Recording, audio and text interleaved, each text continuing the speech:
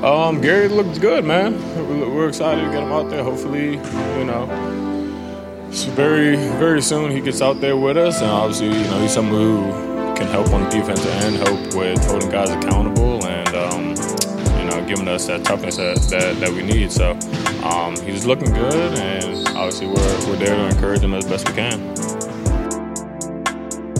Hey Rip City, it's GP2 here, and it's time to open the briefcase with Casey Holdahl.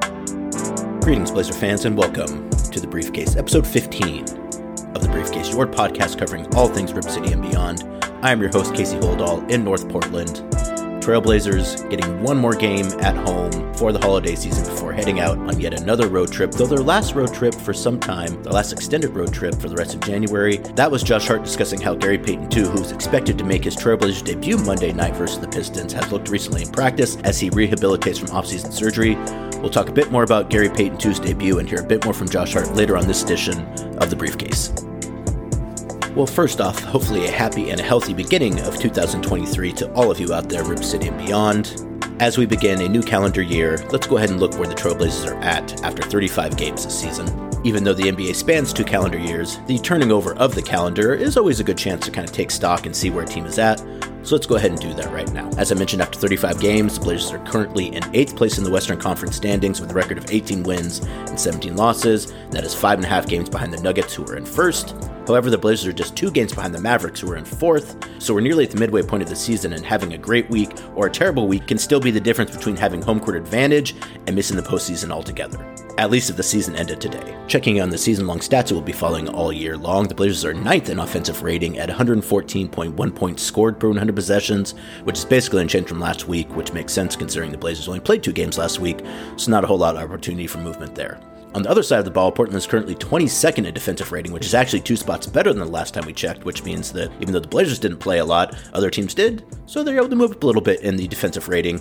Though I don't really know if that means a whole lot because their defensive rating now is 114 points allowed per 100 possessions, which is actually a little bit worse than it was when they were higher ranked. So some of the other teams in the league may be getting a little worse defensively. The Blazers kind of staying even at this point defensively. You'd like to see a move up here, hopefully sometime soon, preferably in January where you have quite a few home games. The difference between Portland's offensive rating and their defensive rating is their net rating, which at 0.1 ranks 15th, which is unchanged from last week. And once again, if you're 15th in the league in net rating, that means that you are basically an average NBA team, which at this point, I think the Blazers probably are. The hope is that they can maybe improve as their schedule gets a little bit easier, which it will in this month, but that's still on them to make that improvement.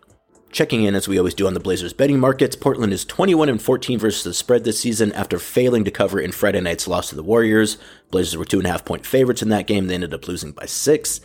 The Blazers have now failed to cover in 4 of their last 5 games, but they are still one of the best bets in the NBA, at least in terms of their record versus the spread, though some other teams are starting to catch up with them a little bit. That typically happens as the season goes on. Vegas starts to figure a few things out about teams and is able to set those lines a little better than they maybe did earlier in the season. Better for them, at least.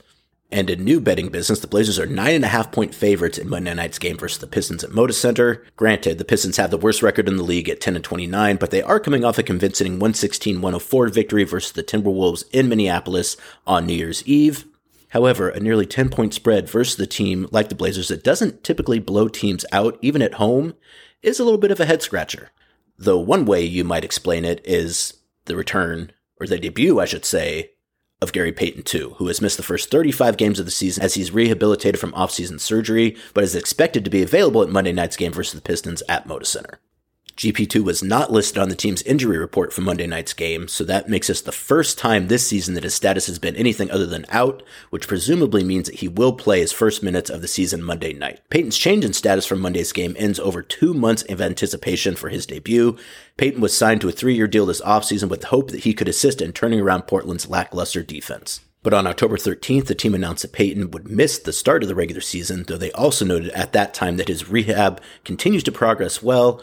2 weeks after that, the team announced that Payton was reevaluated by Dr. William C. Myers, who performed the procedure back in July to repair that core muscle injury, and that he had been cleared to increase conditioning and on-court activity in preparation to return to play. 2 weeks after that, on November 18th, the team announced that throughout progressive levels of rehab and preparation to return to gameplay, Payton has experienced intermittent soreness and that he would again be reevaluated in 2 weeks. Ever since then, Payton has participated in some on-court activity with the team. However, as recently as last Wednesday, head coach Chauncey Billups noted that the 6'3" guard had participated in some, but not all of the team's most recent practice, and implied that his status going forward would depend on how he felt after consecutive days of increased workload. Billups also noted prior to Friday's loss to the Warriors, where GP2 received his championship ring from his former team in a short ceremony prior to tip-off, that there were non-physical issues at play regarding Payton's return. To quote Chauncey, he said, "He's working his behind off to get back. He's close, very close. Medically, he's done everything that he can do. I always tell people a lot of time, nobody really understands. When you have an injury, you have a surgery. There's not just a physical component you have to get over. There's a mental component as well. You don't want to get hurt again. You don't want to re-injure yourself. And I think that's kind of where he's at, just trying to get over that." And apparently Gary has been able to get over that and also get his body to a place where he feels comfortable to get out there and play, as indicated by his change in status from Monday's game. Gary Payton II might be the size of a guard, but he plays much bigger. He often works out with the team's front court players rather than the guards in the wings. In fact, when I've seen practice, Gary works out with the bigs almost exclusively, it seems like to me, which I think speaks to the way that he plays. He's a guy who plays much bigger than his stature would indicate, and regardless of what he brings specifically, the Blazers could simply use another body, as they were down to just 8 players in Friday's loss, and still have multiple players out with non-COVID illness and more long-term injuries, specifically Nasir Little and Justice Winslow, both of whom could be coming back here in the next couple weeks, but neither of whom I would expect back anytime before the middle of the month.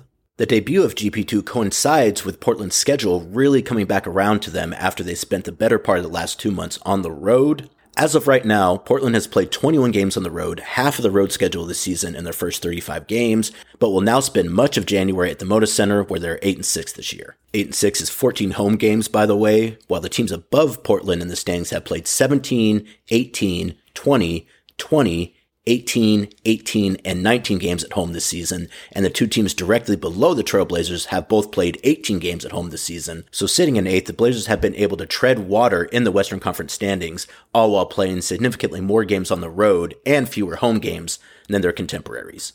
But with 11 of their next 15 games at the Moda Center in the month of January, the Blazers will have a chance to get comfortable at home for the first time this season. They have homestands of 4 games and 6 games in January, and what's more, between January 10th and January 30th, the Blazers will play just one road game, a January 17th game versus the Nuggets in Denver, over the course of nearly 3 weeks. But before that stretch, they'll head out for a 3-game trip with stops in Minnesota, Indianapolis, and Toronto, with a day off in between each one of those games. The Timberwolves, as I mentioned, have been surprisingly bad this season, the Pacers have been surprisingly good this season, and the Raptors have been somewhere in between, so the trip does present an opportunity to build some momentum before returning home for an extended homestand, but you could have said something similar on their last road trip. Nevertheless, the Blazers have lost their last 4 games on the road, so they'll need to do some things differently, especially when it comes to holding leads late in games, which that has become something of an issue for the Trailblazers recently, up to and including in the Warriors game where they were up by 8 with less than 3 minutes to play, ended up losing that game by 6.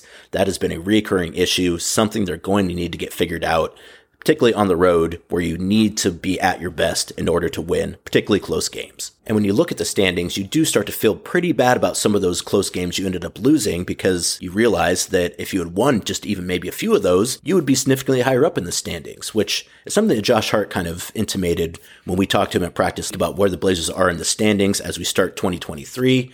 Portland's hot start sustained them through a few cold snaps, but they'll need to start taking advantage of an easier schedule if they're to avoid the play-in or miss the postseason altogether. So here's what Josh Hart had to say about his opinion about where the Blazers are at in 8th place to start the new year.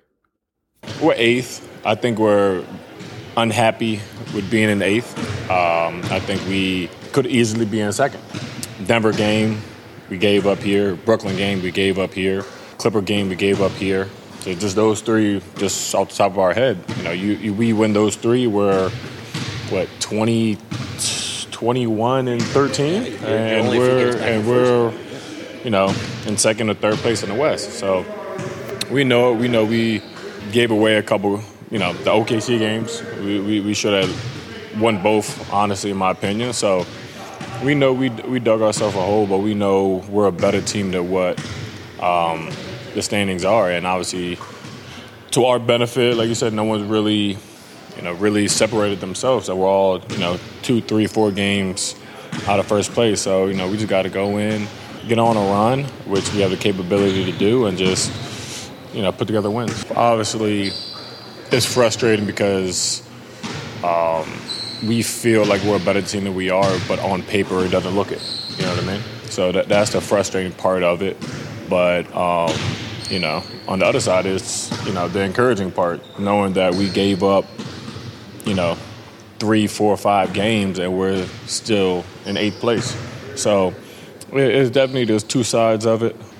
Obviously, we would rather have the wins than the more victories, but, we know that in the back of our mind, and we know once, when we're healthy and we're able to go out there and execute at a high level, we're going to be a really good team. But we just got to make sure we put it together every night. And I think that's the biggest thing in the league, is consistency. Yeah.